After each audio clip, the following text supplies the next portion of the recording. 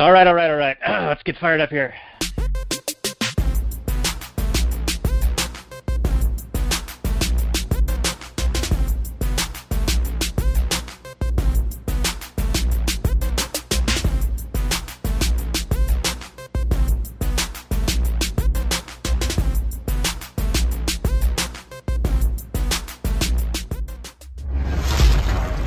Maximum freedom. Read. Stay on target. Maximum freedom. Stay on target. Maximum freedom. Read Rothbard. Hello and welcome to the next episode of the Actual Anarchy Podcast. This is episode 50 and can be found at actualanarchy.com/50. This is going to be about the Planes, Trains, and Automobiles, which is a holiday-type Thanksgiving, trying to get home for the holiday movie. So we're going to release this Sunday before Thanksgiving, and we hope that your trip is not nearly as trying as is depicted in this film. And I hope that you enjoy this episode for your travels. You can listen to while you're traveling. Also, I wanted to mention that we're going to be doing a Thanksgiving special, and that will be with Dr. Walter Block discussing Poverty, Inc. And we thought that was a good movie to do for the Thanksgiving holiday, so we will release that on the Wednesday right before Thanksgiving. So you'll have a chance to listen to that during Thanksgiving or the day after or the long weekend. And then we'll be doing another show after that. So a lot of shows coming at you this week. I think that the Sunday after Thanksgiving is going to be Founder, which is the Ray Kroc story about McDonald's, starring Michael Keaton. So that should be a really good one. And let me tell you a little bit about a story about a man named Jed. No, I'm just kidding. We have a project we've been working on called the Libertarian Union. And what that is it's a series of podcast providers in the ANCAP and Libertarian style that have joined forces in a voluntary union. Secession is totally legitimate in this union, and it's 8 different providers: Don't Waste Your Hate, Liberty Weekly, Battle for Liberty, the Actual Anarchy Podcast, Wizardly Wisdom, the ANCAP Barbershop, among others. And you can find all of those shows listed at libertarianunion.com, and also check out the new artwork. We just updated logos and Facebook pages and all that at facebook.com/libertarianunion1, and that's the number 1 at the end of that. In the early days of the internet, radical libertarians were scattered, lonely, and faceless. Without direction, they resigned to scour the web, sifting through content providers in a wasteland plagued by YouTube demonetization, Facebook jail, and covert internet censorship. But then, in 2017, the Libertarian Union was formed. Finally, the average Joe libertarian could find a thriving community of independent podcasters and content providers, all in one convenient location. At Libertarian Union, we'll always have the latest news, interviews, discussions, and even movie reviews. With hundreds of episodes and more added all the time, you'll always find something fresh at libertarianunion.com. All right, as I said in the intro, this is actualanarchy.com/50, our 50th episode. So, break out that champagne and pop the cork on that. And we're getting into the holiday season, so we're doing Planes, Trains, and Automobiles, all about traveling home for Thanksgiving. Hopefully your travels are much, much better than as depicted in this film. And we have a returning guest. He was with us for our 310 to Yuma episode, which can be found at actualanarchy.com/37. It's the Professional Asshole. So, Mr. Asshole, go ahead and just remind the folks who you are and what you do, and then we'll get into the Google description and talk about this movie. Well, howdy. I'm, again, Professional Asshole, and I am a private investor, accountant, general pain in people's asses, and discoverer of bullshit. So that is what I do professionally. All right, very good, sir. And you also write for us at the site. There's a number of articles you've written, and including one infamous one that I was reluctant to publish. Yeah, please don't. It went a little far in a certain direction, and I didn't want to suffer any repercussions from that. Yeah, no, it's probably better that we didn't publish that one. I just, it was just for the audience to know. It was I had to go sit down and listen to an IRS agent discuss his tactics for ensnaring people, usually over, and this was over relatively minor violations with regard to what the guy found. I mean, he was accused of running a pill mill, mostly for Viagra, which, you can make all the claims you want morally about whether or not you think that's a good thing. Personally, it's a victimless crime, so I couldn't care less.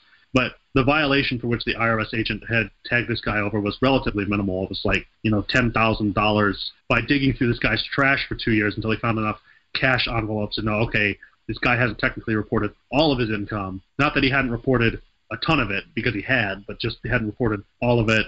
And so he wasn't arrested for, the pill mill stuff. It was for not paying his taxes. And of course, it didn't even work out anyways. The guy was very gung-ho about kicking in this guy's door, in the early hours of the morning and terrorizing his young children and his wife, who were completely innocent, and leaving them destitute. And the money ended up going not to, victims of Viagra overdose or anything like that, for this guy's abominable crime of erection giving, but was for right, like the guy openly admitted, as though there were no problem with this, no conceivable problem with the issue, that this money is going to his particular unit of the IRS so that he can buy new interdiction bans and new weapons. And he was even saying, I'm gonna get like new Rolexes and new things like this, so that when I go on Facebook Market and try to find scammers and things like that, I can have a believable fake account and things like that. I'm just like, is this guy supposed to be the good guy? Are you kidding me?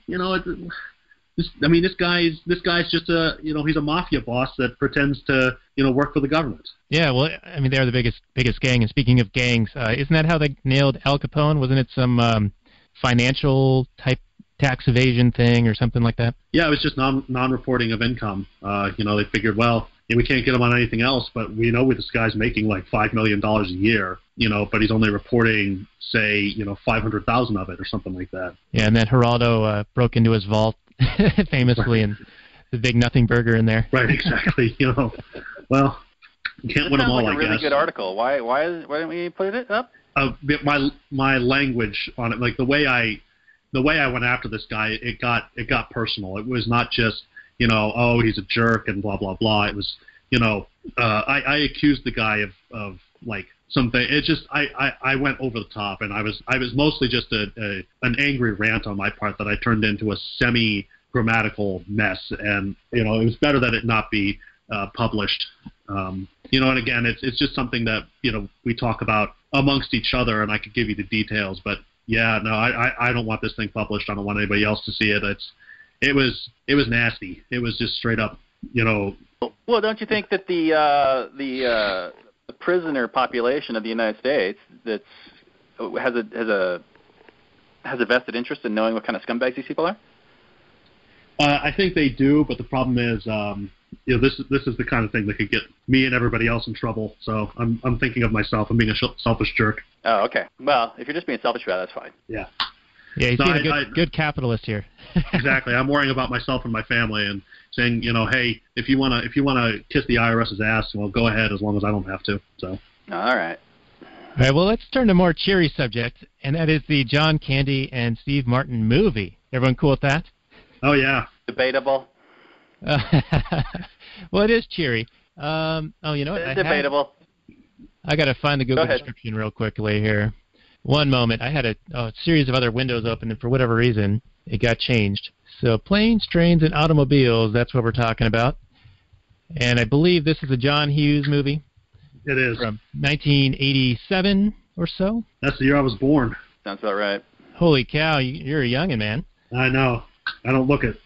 All right, so here's the Google description. Planes, Trains, Automobiles, 1987 drama road movie, 1 hour, 33 minutes, and it plays a lot longer than that, I'll tell you that. 7.6 on IMDb, 92% Rotten Tomatoes, and 4 out of 4 from Roger Ebert back when he was around, and 92% of Google users like and approve of this movie or suggest it, recommend it. And the description reads as the easily excitable Neil Page, played by Steve Martin, is somewhat of a control freak. Trying to get home to Chicago to spend Thanksgiving with his wife and kids, his flight is rerouted to a distant city in Kansas because of a freak snowstorm, and his sanity begins to fray. Worse yet, he is forced to bunk up with the talkative Del Griffith, played by John Candy, whom he finds extremely annoying. Together, they must overcome the insanity of holiday travel to reach their intended destination. Came out right around Thanksgiving of 1987. Director John Hughes. Of course, it's a Chicago movie. That's kind of his shtick.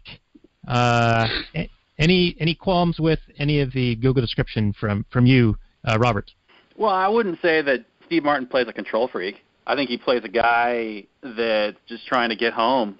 I don't know if he has a whole lot of different personality quirks or, main personality points that you would point to and go, oh, this guy's this or that.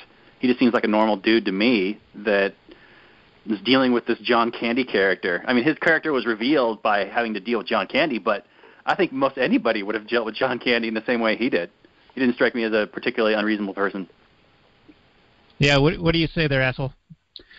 I actually appreciate Neil Page just because he is the upper middle class, sort of gentried account executive type guy that I myself am, and I have a lot of similar personality traits with regard to being relatively introverted, straightforward.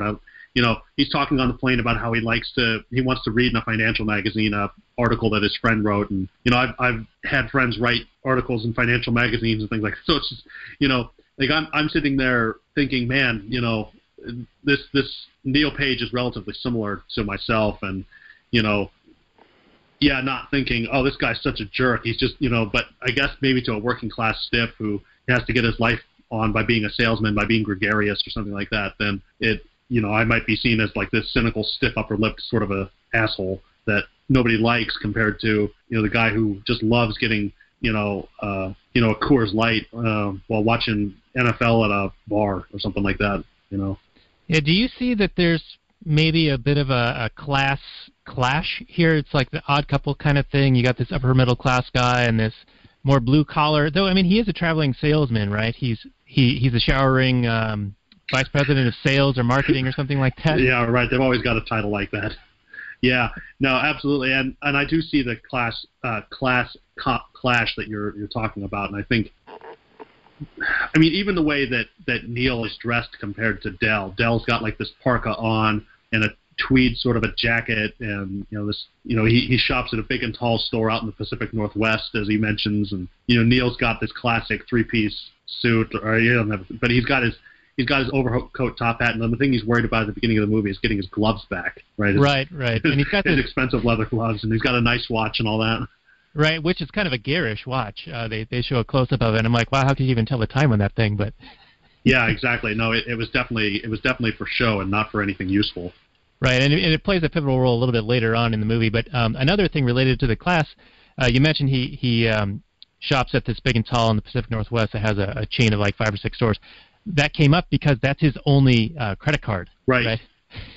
Yeah, no, and what's funny to me is even people who make, say, like $50,000 a year household income will usually have multiple credit cards these days, as opposed to back then, and this was even true in the mid-'90s. My father was, fairly well-to-do back then, and he had maybe 2 credit cards in the mid-'90s. Certainly in the '80s, he only would have had 1, and it probably would have been a gold card. And then later, when he was making even more money, they finally upped him to a platinum card. I don't even see platinum cards anymore. I just see higher and higher limits. Yeah, it seems as if they've sort of lost the distinction between what's a gold, what's a platinum, and what's a black card. I've gotten a few of those offers, and I'm like, oh, that looks cool. $500 a year, no thanks. Yeah, right. Or minimums of like $10,000 a quarter or something. So yeah, indeed. So one of the other things, well, should we start going scene by scene? Because we sort of open with Steve Martin's character in a meeting in New York with like high-level executives looking at a marketing campaign, and the meeting's just dragging on, and they're, I guess it would be the CEO, is trying to make a decision between 3 options of the artwork, and Steve Martin's got to get to the plane, but the meeting's just dragging on and on. Right. Yeah. I did think it was interesting how he's supposed to be the guy that can tolerate any amount of nuisance at the beginning. Because he even says later when he's talking with Del, like, I could sit in insurance seminars for days with a smile on my face, and they ask me how I can do it, right? And, we'll get to that later, but it's, this guy's supposed to be able to tolerate just about any amount of subtle pain in the ass type considerations where somebody's being indecisive, or somebody's being a nuisance, or somebody's, making a decision just out of pure habit and emotion as opposed to like by some sort of an analytical basis. And yet it's finally Del Griffith that just destroys him. Yeah, that's a good point. And I think that the difference there is that he has to look up to the CEO because he works for the guy, versus Del doing something similar, maybe even more annoying, but he can sort of unleash his fury on Del that maybe he had pent up against his boss. I don't know. I'm sort of drawing a connection there that maybe he's not there. Maybe, yeah. I mean, with Del, there's certainly he makes makes mistakes that. I mean, I guess I would say, when a CEO or somebody who is educated and intelligent makes a mistake, it's usually going to be something like, misses or glosses over, a piece of information, and this causes, a negative turnaround, but doesn't necessarily affect your daily life, as opposed to Dell. The kind of mistakes he makes are leaving, 6 packs of beer on a vibrating bed, which then explodes all over Neil, and suddenly he's got to sleep the night in beer, and piss-warm beer.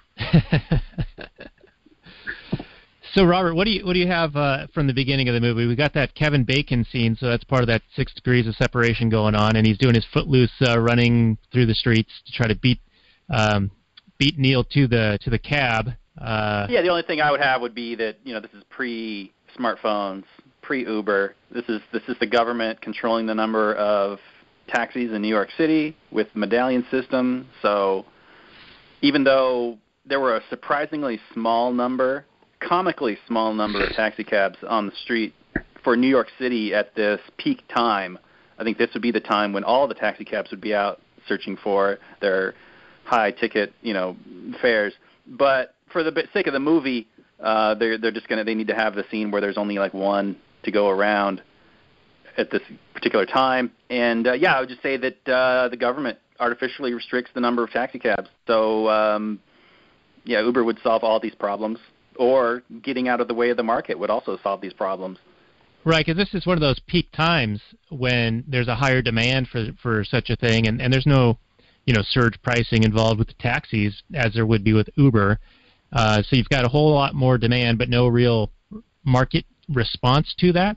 And so there is this shortage that results, and he's even willing to bargain with another guy who would hail the cab for the right to use the cab. And I think it gets up to $50, and he goes, well, a man who would pay $50 would certainly pay $75, which seemed a little bit sketchy to me because they just agreed on $50. But then John Candy just isn't aware of this, and he just hops in and uses the cab, and then Steve Martin runs after it, all upset and angry. But my whole thought during the whole movie, with many of the scenes, is that technology solves this. This movie wouldn't be believable if made today, so it sort of ages a lot, because like you'd said, smartphones, easy credit or multiple credit cards, like we mentioned, like they're more available now. Uber, or you other pay, things. Yeah, you pay with your smartphone. Well, right, yeah, would make this obsolete, this entire premise of this movie. And one other note I want to make, and then I'll let the asshole jump in. This is also related to the class sort of angle on this, because I'm being a good Marxist for Thanksgiving here. It's curious to me that Steve Martin doesn't take the subway. And if anyone's familiar with the New York City in the 80s, that's when the subway was full of graffiti, full of gang activity, really run down, really terrible. And this is a guy who has a first-class ticket on the airplane. So it totally makes sense to me that he would not take the subway to get to the airport. Yeah, and that's where Rudy Giuliani made a lot of his fame, was by cleaning up the subways by doing what he called it wasn't the broken window fallacy, but it was the broken window rule. And in this case, it was, if you tolerate people breaking windows at night, if you tolerate them breaking a small crime, then they're likely to assume that the rule of law does not exist and therefore willing to take a big crime. Whereas if you arrest people for breaking windows, then suddenly, the graffiti disappears and the crime disappears in addition, and blah, blah, blah. Mostly he just had a major police crackdown, but, and mostly on people like homeless people and things like that. But you're right about the subways in the 1980s being a real problem. It's funny to me that I think if you were to remake this movie today, you'd have to be doing it where people are the problem, not the technology, right? Or it'd have to be the government involvement with it. So, almost every aspect of air travel that Neil suffers, the timing with regard to taxis, the getting in on plane or the delay, all that stuff has been improved minimally by technology. He could have gotten a text alert that his flight was delayed. He could have gotten, complaints, or he would have just had his ticket on his phone. All those things would have been figured out long ago. The only thing that's changed is that now we have the TSA, making security not only useless and mostly theater, but also long and arduous. And we have in New York, you're going to have to, like if they were to remake this movie today, it'd be something like, well, Uber did exist, except, because there was a recent crackdown on Uber by the police, none of the Uber drivers have the sticker on the window and therefore he accidentally got in the wrong car because the Uber driver arrived but didn't have his sticker, so he gets in the wrong car and it's going to the wrong airport. It'd be things like that. That would be how you'd portray the movie today, as opposed to back then, where it's, conceivably you just have, incompetency and a lack of efficiency by all the companies involved. Yeah, that's interesting. That's one thing that really stood out and bugged me about this movie was just the lackadaisical nature of customer service in this movie. It seemed like nobody wanted their money. Nobody really wanted to come out and provide good service. I mean, I take it that this is during the holidays and, peak times and whatever, but man, at one point, I know we're skipping ahead, or I'm skipping ahead here, but at one point they get on I believe it's an Amtrak, some kind of train, and it breaks down like almost immediately. Right. And instead of like Dagny Taggart would do, which would be to send an engine from the opposite direction or from the same direction and to push the train or to pull the train, they're just like, no, everybody get out and start hiking through a cow field, and maybe you'll get to a road where we'll have some buses pick you up. Yeah, my wife had the same complaint.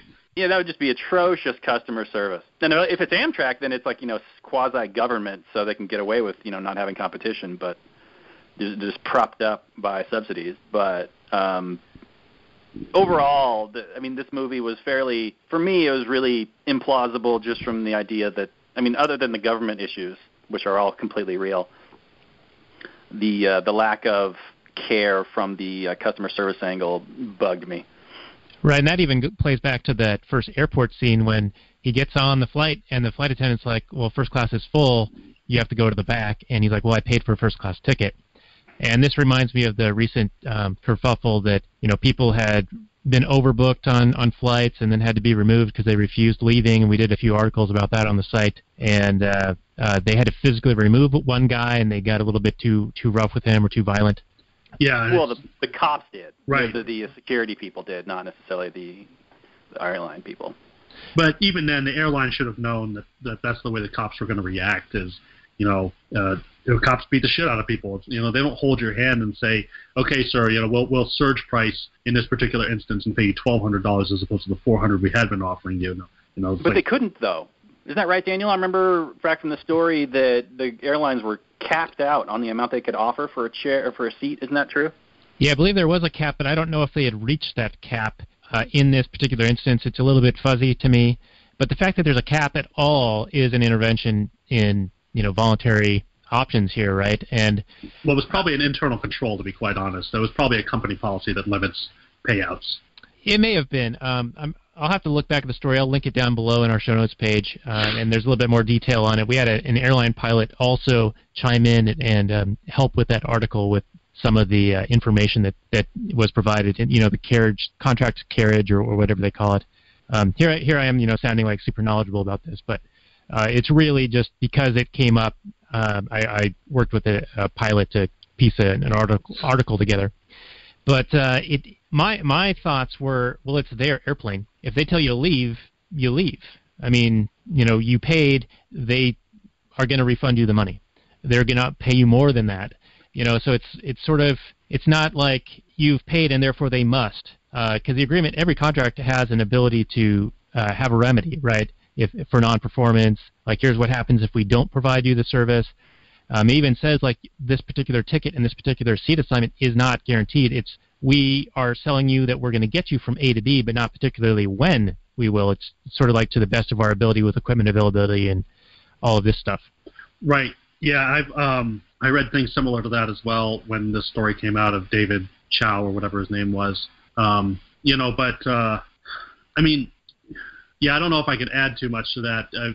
The simple solution was, of course, that that they should have. They could have gone around to people and just started saying, look, anybody willing to give up will get $800 plus a refund or something like that, and then probably would have been the case. I think at some point they just chose, and I agree that it's their airline and it's technically their private property and they have the right to ask you to leave, but this so rarely would have had to even get to that. And I think even in this circumstance they didn't need to go where they did.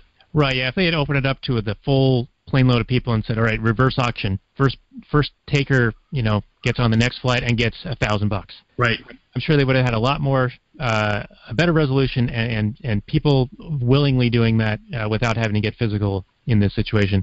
And it just reminded me of that in this movie, because Neil Page makes the argument, well, I paid for a first-class ticket, and you're going to make me sitting in the cattle car area, and of course he has to sit next to Dale Griffith, who does all these obnoxious things, like his dogs are barking, so he takes his shoes and socks off, and you can imagine he's a heavier set guy and probably not the best smelling guy.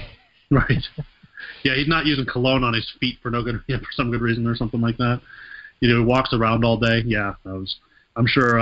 Yeah, and I mean later, of course, the fact that the guy just doesn't stop talking at any point. He never, gives anybody any space. He's always got some sort of an anecdote in order to, hey, just 3-4 hours of talking, and from New York to Wichita is probably more like 5 hours of just straight plane flight travel. Neil later complains, didn't you notice that when I was reading the back of the vomit bag that I just wasn't interested in talking?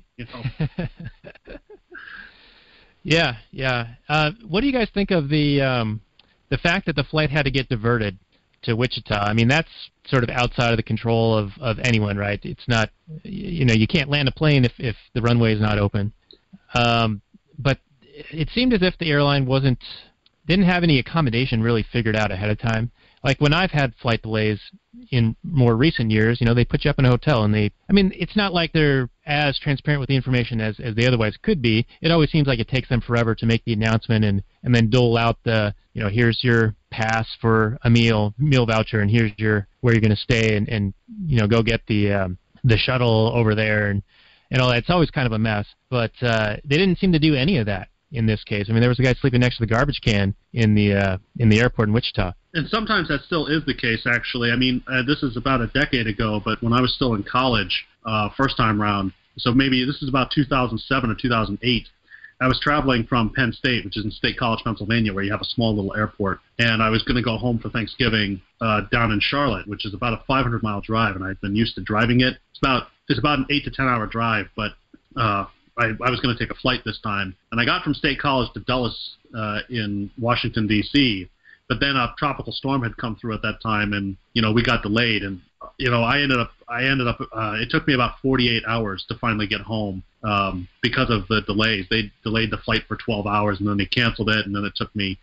I had to go and try to find I grouped up with this guy who was like an exec with Microsoft, and we drove down to Charlotte. It took us about 8 hours just because we were so exhausted that we had to stop to nap and get some food and stuff like that. And I ended up getting dropped off about 50 miles away from my house and had to wait for my parents to come get me. So I actually had a pretty similar experience to this, and it did take me a solid 40 hours to get home from only a 500-mile drive. Wow, so this is almost autobiographical for you. That's yeah. funny. Well, it's funny because I started off by, at that time in college, I was doing a night shift job.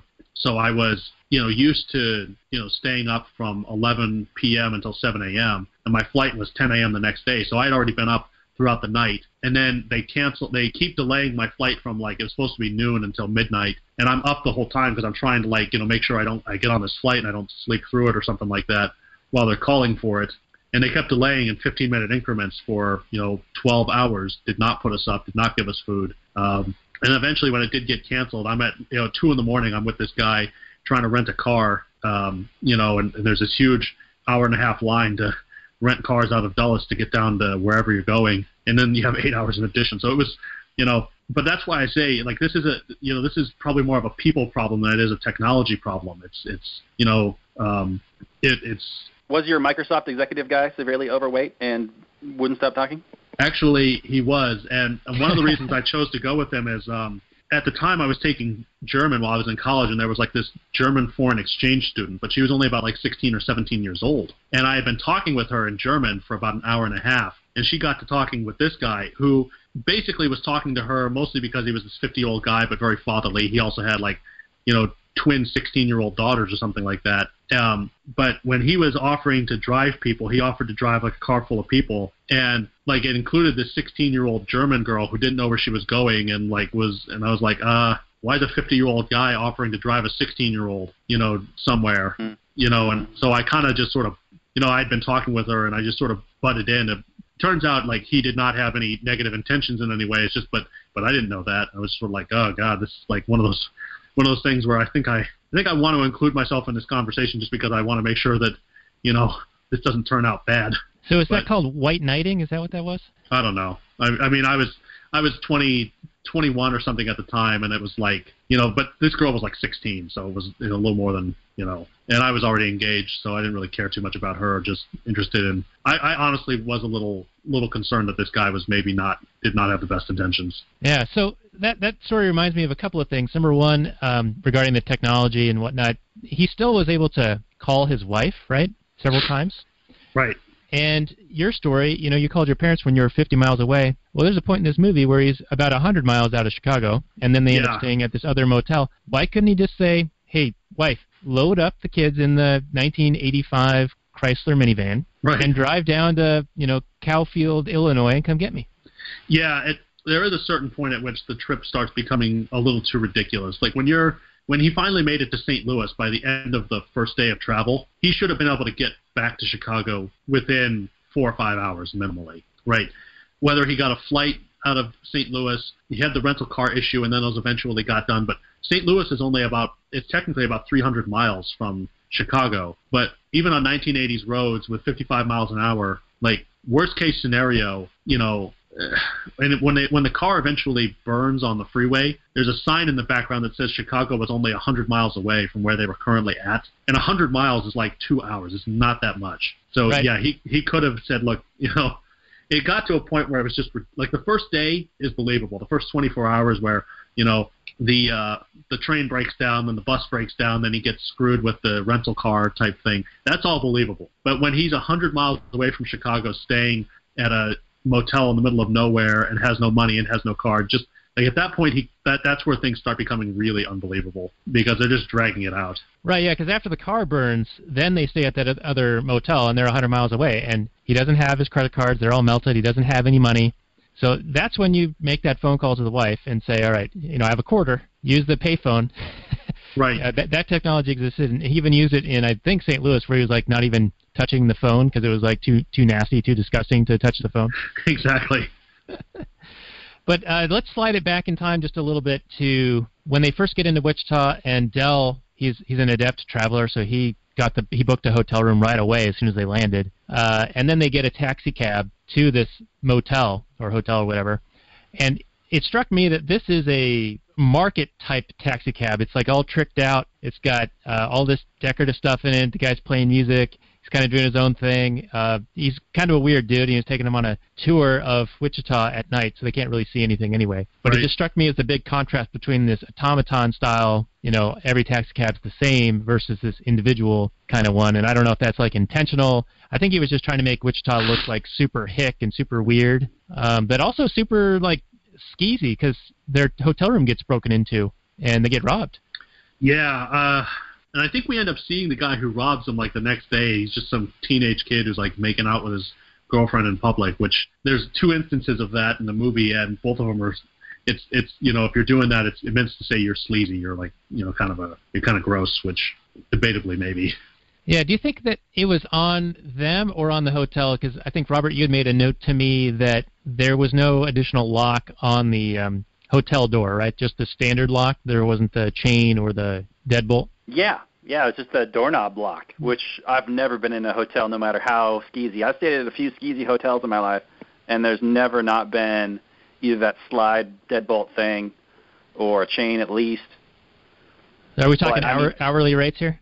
Yeah, hourly rates, minutely rates. I mean, a lot of things, unfortunately for me, happened in this movie that seem to just for plot reasons, just to service the plot, just to have these guys have a whole lot of obstacles to get through and get past and whatever, and have hijinks and whatnot ensue. And unfortunately, they were fairly unbelievable for me. I mean, I would have rather had the crook noticed them when they walk in the hotel and say, oh, maybe these guys got some money. Because otherwise, I didn't even remember seeing the crook. He just appears to break into random hotel rooms and hopefully have people have some cash on them. I mean, that seems like a non-thief thing to do, like a whole lot of risk and not a lot of reward. Right. They should have shown him casing them or considering them easy marks or something. Or at least, maybe they're paying for the hotel room, and he, opens up his wallet, and there's a whole bunch of cash in there, and the thief just happens to be sitting, behind, kind of like looking over his newspaper or something right. In the 80s style, to at least say, oh, these guys are a mark. Right, because they pay with credit cards, and there's that the mix-up with the cards, right? Yeah, right. Which plays into a little bit later. I wanted to make a point on, but continue. Yeah, so then the thief just randomly picks a hotel room and gets lucky and doesn't wake anybody up, and is the easiest hotel room to break into with like a knife, and he just kind of sticks it in the keyhole. And and then hijinks ensue, I guess, with the lack of funds and whatnot, and then they accuse each other of stealing from them, which I thought was perfectly legitimate. I mean, they didn't know that they had been robbed, so yeah, you must have robbed me. But anyway, it just led to plot points and dialogue and drama where it's almost inconceivably. I mean, this movie should have been called like a series of improbable events. I didn't believe. I could take a few of the things, like the finding a taxi was still an issue for me. I still think that there would have been tons of taxis on that street. I've seen pictures of New York, especially back in the 80s, where the taxi to regular car ratio is something like 70 or 80%. So it's just like taxis and limos all over the place and hardly a regular car. But whatever, it's a movie. But yeah, the hotel break-in was another problem for me. Yeah, what do you think of the next day when the taxi cab driver sends his cousin or nephew to pick him up in his pickup truck, and he's got the wife who's holding the baby, and he's like, "Oh, she can get it. She'll get that trunk up in the back, no problem." Yeah. Well, that was one of the few things that I really enjoyed. It was really funny, but it goes to your point earlier where they were trying to make Wichita look super hick, because that's supposed to be the motel owner's son, and the motel owner doesn't speak with a terrible accent. He seems to just be like a regular guy who owns a motel, and his son comes out and is like, "Yeah, the train don't come out of here unless you hog or cattle. But, talking about skinny-ass wife over here, she pushed the baby out of her sideways." I don't know. He's got this super hick accent compared to, like, his dad, who's just sort of like, "Del Griffith, you seem like a upstanding gentleman. Let me get you a room for the night." It doesn't seem, it's like my kids have the same accent I do, approximately. Yeah, it was a bit ridiculous, but at least, and I see your point about making Wichita look hick, which, yeah, I'm kind of sick of those stereotypes too, but at least it gave the movie some character, some kind of flavor to it, where you kind of remember that scene. I mean, it's such a ridiculous scene that I enjoyed it. So, like, yeah, I'm going to have this little woman pick up this giant trunk. That was the one funny scene in the entire movie for me. I didn't think anything else was funny, but that one was. Yeah, what did you guys... I thought the Ray Charles scene with Del and the getting his jacket caught was pretty funny as well. And the whole going down the highway with Del turning into the devil and stuff like that. I thought that was pretty funny. Yeah, why he wouldn't stop and be like, "All right, both of my hands, I can't do the steering wheel, so maybe I'll turn to the side of the road and deal with this rather than risk death." Right, exactly.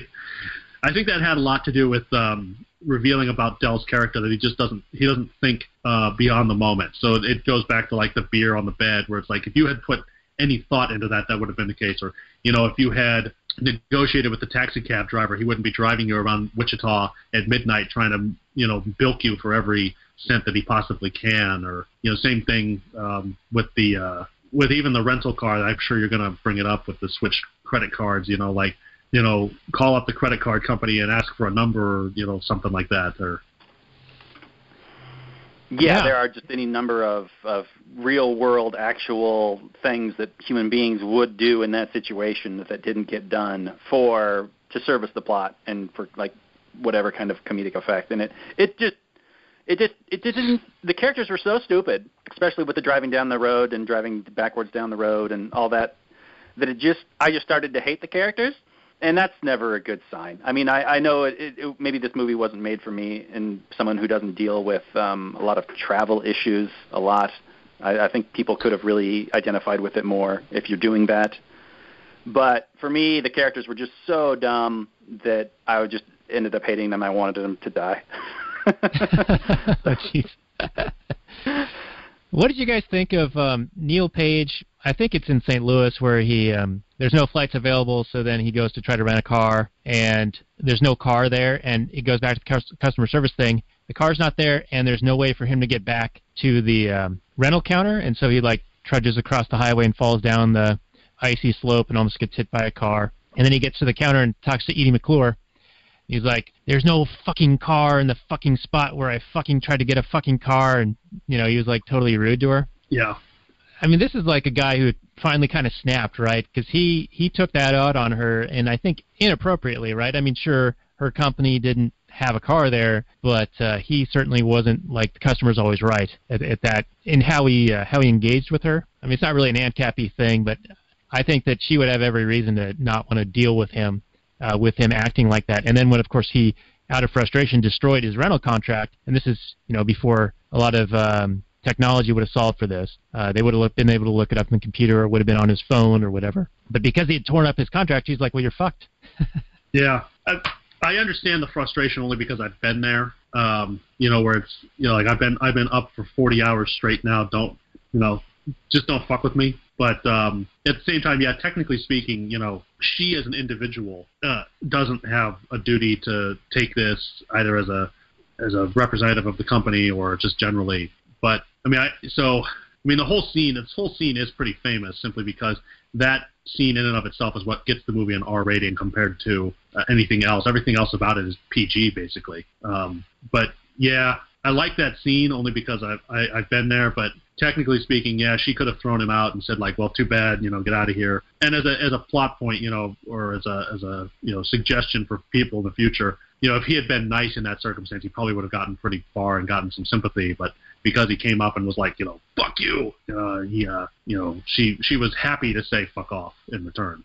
Right, and this reminds me of that famous Seinfeld episode where he talks about the rental car and like, well, you made the reservation, and I made a reservation for a car, so you should have a car here when I have come to get the car, his whole bit. But it also is similar, I think, to an airline seat where it's equipment availability and all this stuff. Like I've had a situation where they're out of whatever car I had reserved. And I think that's just because they only have so many and supply and demand, and they haven't really figured out how to allocate them, or shit happens, a certain car maybe didn't make it back in time or needs to be serviced or whatever. Yeah, I agree. I mean, it's just a general principle in life. To some extent we're living in a fallen world, and there are scarcity of resources, and these companies are making predictions based on estimates, but estimates aren't always seen. They have to live by marketable rules, which means sometimes they have excess and sometimes they have shortage. But general rule is, you got to have some aspect of go along, get along, because it's going to benefit you 90% of the time, and it's not going to hurt you except maybe a few. Yes, maybe 10% of the time, they'll perceive you as being a little too pushover, but that's it. It's a business principle. I mean, it's a business principle is, keep a smile on your face simply because you never know when this person's going to be, a customer, or you never know when this person's, it just doesn't help you to be an asshole, even if you've had a really bad day, because that person hasn't had a bad day. Right, yeah, and that's a good life lesson because you never know the person you're interacting with. If you're just coming upon them, you don't know if they're having a tough day already. So if you're going to come at them all shitty, I mean, who knows how they're going to react. It's amazing to me that, my moniker on your website is the professional asshole, and I'm giving advice on how not to be an asshole. Well, I mean, it's your specialty, right? It is, no. It's the one thing I'm really good at. So, related to how this whole scene with the rental car not being there happens, he had just parted ways with Dell, right? And they decided to go their own way. And so Steve Martin's character has this expletive-laden tirade with Edie McClure, and then he goes out to get a taxi all the way to Chicago from St. Louis. And the taxi dispatcher guy, or I don't even know what you call him, but he's like there at the airport and he's coordinating the taxis. He's like, "You want all the way to Chicago? That's crazy." And Neil's still being a dick to him, or being a dick. And so the taxi guy punches him in the face, and he falls into the roadway and almost gets hit by a car. The car happens to be Dell, having rented a car using Steve Martin, Neil's credit card. What do you guys think of that? Naughty. Yeah. Well, this is another thing that would be solved by technology, of course. Even if he only just realized that, I've got this guy's credit card. Let me call up my credit card company, or I can call up him and say, I've got yours, you've got mine, blah, blah, blah.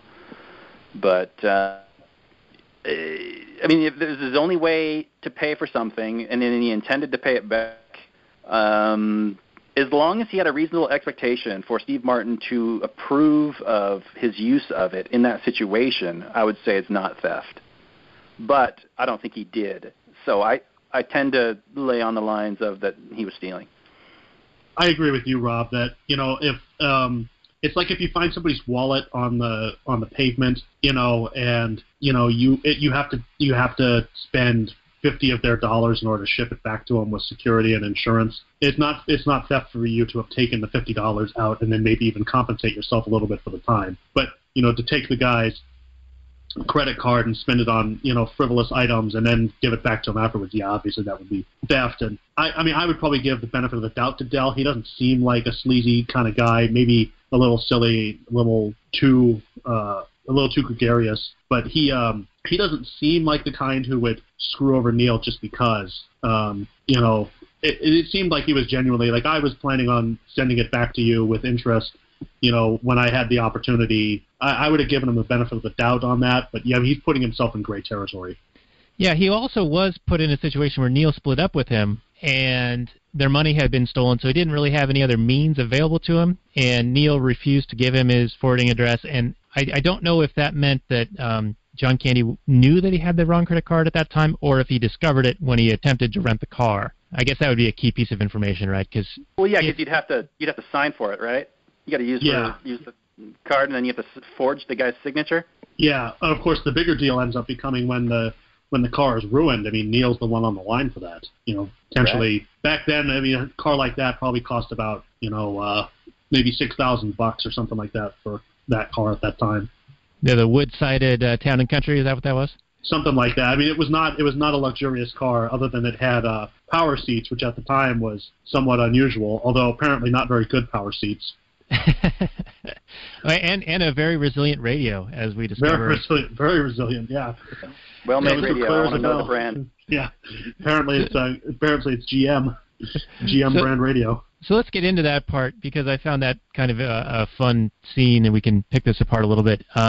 So during the Ray Charles song, Dell's like smoking and playing along with the instruments, tapping the keyboard and doing the saxophone thing, and then he gets his arms caught and everything, and they almost veer off the road and die. But it's right around there where he flicks his cigarette, and he thinks he's flicking it out the window, but it rebounds, ricochets back into the back seat, and smolders for a while. And then when they're pulled off to the side of the road because they were going the wrong way after their spin out, and they almost get hit by the semis, they get like squished in between them, and John Candy turns into the devil. That the car starts on fire when they're out retrieving his luggage that spilled out into the road. And then they go to the motel room, and they have this like bonding moment where Steve Martin kind of gets over being angry with Dell because he's out there freezing and lets him stay in there, and they have this heart-to-heart talking about their wives and drinking these little mini tequilas and rums and whatnot, and they go to Jamaica, or down to Mexico, which I'm sure would get people in trouble today to talk like that in a movie. Right. But as they're leaving the motel, they're trying to rock their way out of the snow embankment, and they crash into the motel, and then they just flee. So, like, more wanton destruction. And I feel like that was also an inappropriate thing. I mean, I'm sure the motel is probably insured, but I would imagine that their insurance policy would have required that they have a legitimate guest there, because, I mean, he stayed at that motel based on, like, sharing his watch with the guy, like giving the watch. And I wondered if they considered that the watch was so valuable that they could raid the minibar as part of that or not. Because he bartered to get access to the hotel room that night for the watch and like $17. But I don't know if that would have included the minibar. Seems like that would be an additional expense.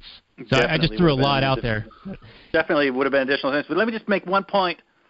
So he's doing the dumb thing, and if you find it funny, great. I mean, it's fantastic that some people find this funny and some people don't. People like me, cynical assholes like me, don't find it funny. But just because he was being so stupid, and when there's a point at which you are putting other people's lives in danger for a joke, is just not okay with me. So when he's driving down the road and he wants to take his jacket off and he gets it stuck and he doesn't want to slow down and stop the car to do it safely while Steve Martin is sleeping next to him, you're putting not only your own life in danger, but Steve Martin's life in danger, and that is just absolutely not okay with me. But so then he's driving down the road and he spins around, he spins out, he goes off at the exit and he spins out. And then he's doing all these, spinning around, and he gets all turned around. And he doesn't, I don't know if you've ever been turned around in a car. I have. You take a second to orient yourself. You take just a second and realize, okay, now I was just coming from that direction, I'm going this direction, and I need to go this direction. Which way did I come from? Oh, yeah, this way. You take a second, but he doesn't. He's such an idiot that he just blithely just gets back on the road, and he happens to be going down the wrong way. Now, I don't know what world he comes from. I assume he's a traveling salesman, so he's used to traveling a little bit. But who gets on a highway on the left? It's always done on the right. Always. Unless you're doing one of those little loop-around ones, but then you're looping around. You're always getting on merging left. Always in the freaking United States. I'm sorry. You should be accustomed to this. You should know. But he doesn't. He's all of a sudden he's getting on left and merging right, which should trigger something in his dumb brain, but it doesn't. And it should also trigger something in Steve Martin's brain. And then there's a whole scene where they're talking with somebody across on the other side. They're yelling at them, and they're just like playing it off, like bleh. Anyway, just really super annoyed me, and I don't know. I guess I'm the only one that was super bothered by it, but that's fine. In terms of the mini bar, yeah, absolutely. They should have gone up and settled up and known that they wouldn't have any money. So you just take one for the team and you don't eat anything that night. It's fine. But in reality, you would have called your wife and they would have come down and it would have been fine. When they crashed the freaking hotel and then it's bail, yeah, absolutely not okay. That is destruction of private property, and they're liable for it. Absolutely. I like to think that Steve Martin, after this movie's over, makes a few phone calls and wires some funds to some places. But also, What did you guys think about the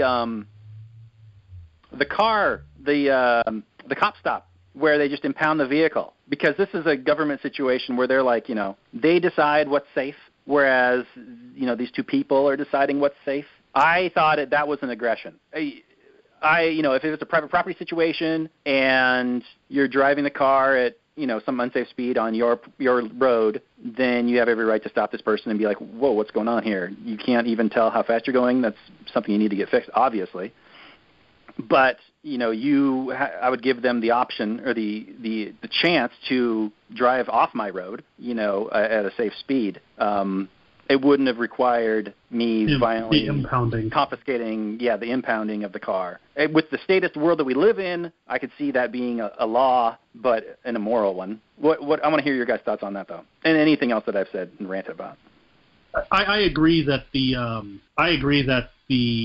private roads would have the right to prevent a car that's insufficiently safe from getting on the road because they may have liability or it may be liability to other customers. The impounding, not the case. I agree with you about the destruction of property of the motel. It's like, look, you traded $17 and a watch for this. You did not make up for this problem. I understand that you're desperate. You just want to get home. But, you had options outside of this, and I don't understand. I agree with you. I don't understand why when he's 100 miles away he wouldn't just call and bother his wife, who they seem to portray in the movie as being, I don't know, not terribly emotionally stable. Like she's crying because he doesn't get home from the airport in the right amount of time or something like that, and she's just absolutely elated to see him when he gets home. Like, you haven't been home in years. It's been 2 days. I mean, come on, Right. Yeah, she also seemed suspicious when he first called and said that the flight was delayed. She's like, "What do you mean you won't be home? What's going on, Neil? I don't get it. Are you seeing someone on the side?" That kind of a thing. Like, as if being an account exec for a major company is not demanding work or something, Right, and flight delays happen all the time. And she was in Chicago. She should have known that, it's fucking snowing, man. Like, they closed the airport there because it's so bad. There's like a blizzard or whatever it was. Yeah, she seemed unreasonable, for sure. She seemed to be written for plot convenience as to have some kind of a conflict, as opposed to an understanding person, normal human being that would totally understand. Yeah, absolutely, I agree. And be concerned about her husband trying to get home.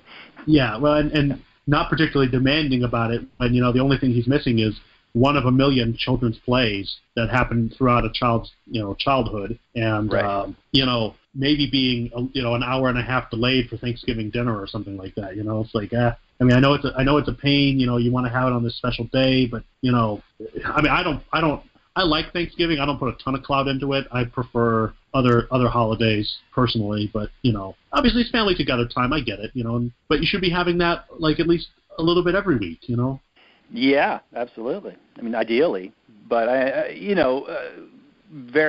people live, very hectic lives, and you don't get all the time to spend with family that you'd like to, and I can understand why she would be annoyed, maybe if this is something that's happened multiple times in the past. I wish maybe something in the script would have said something like that.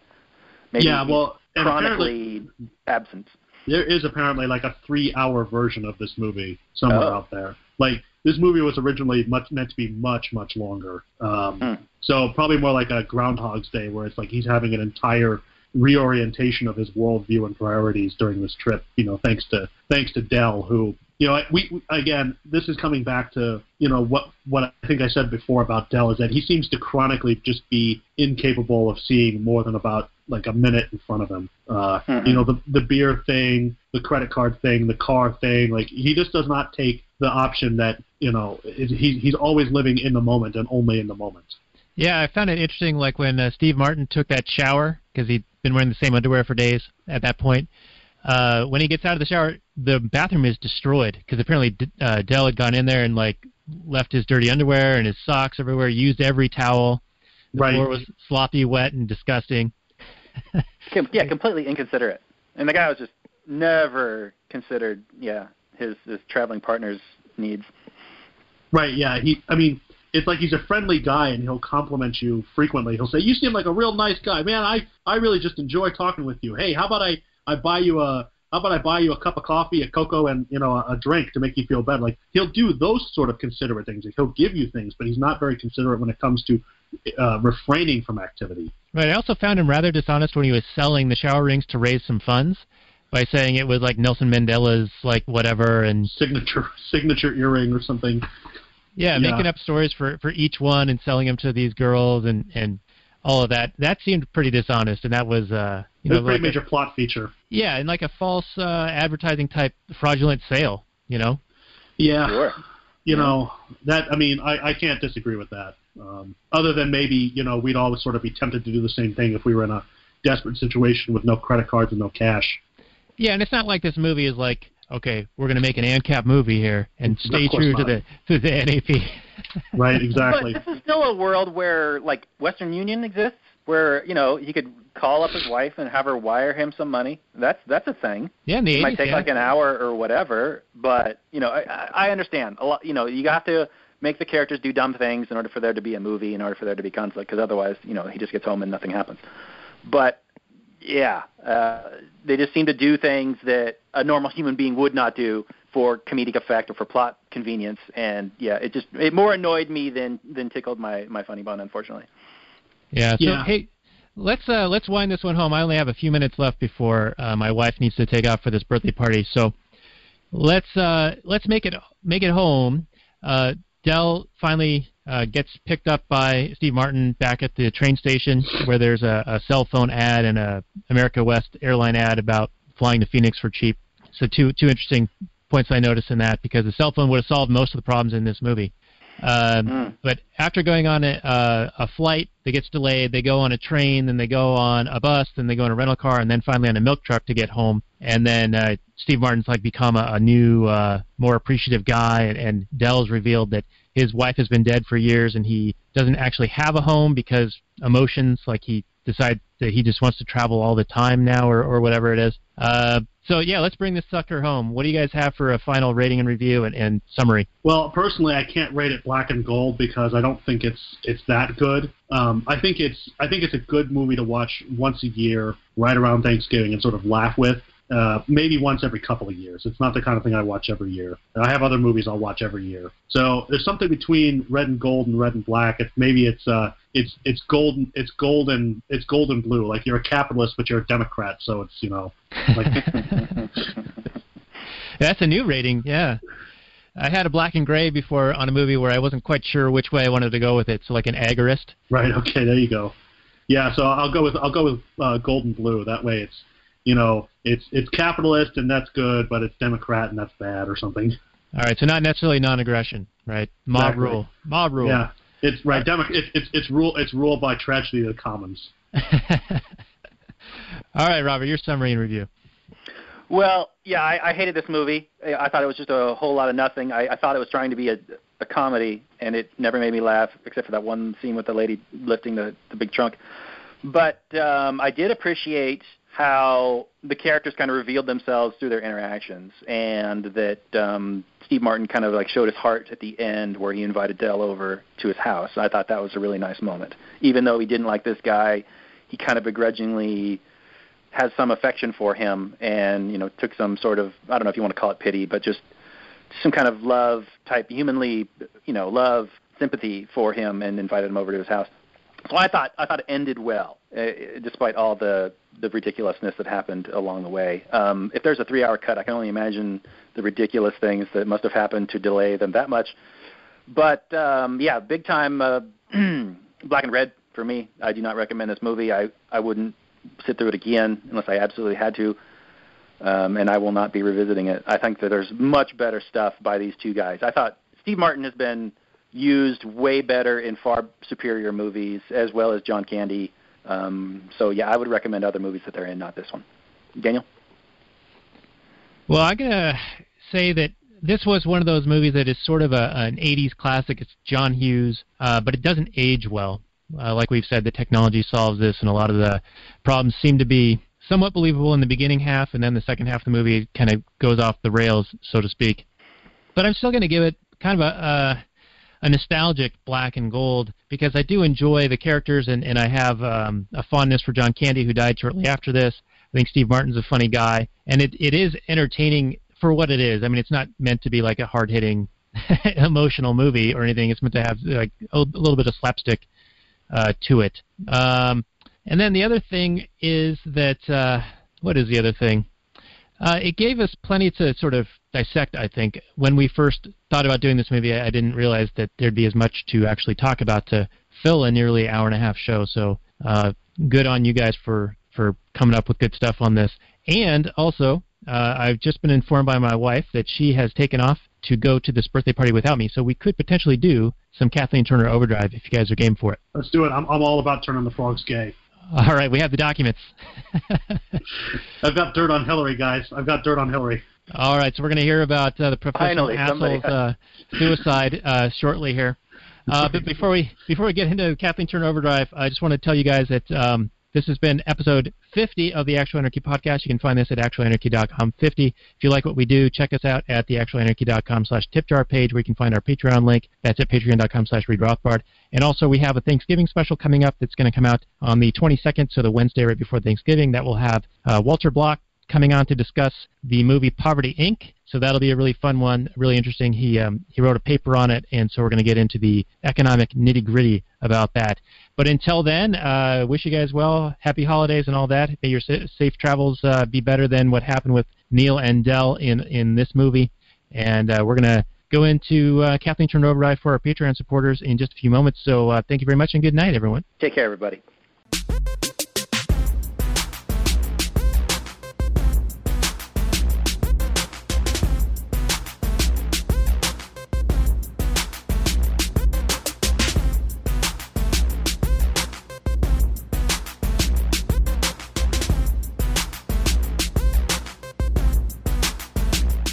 The Chipmunks.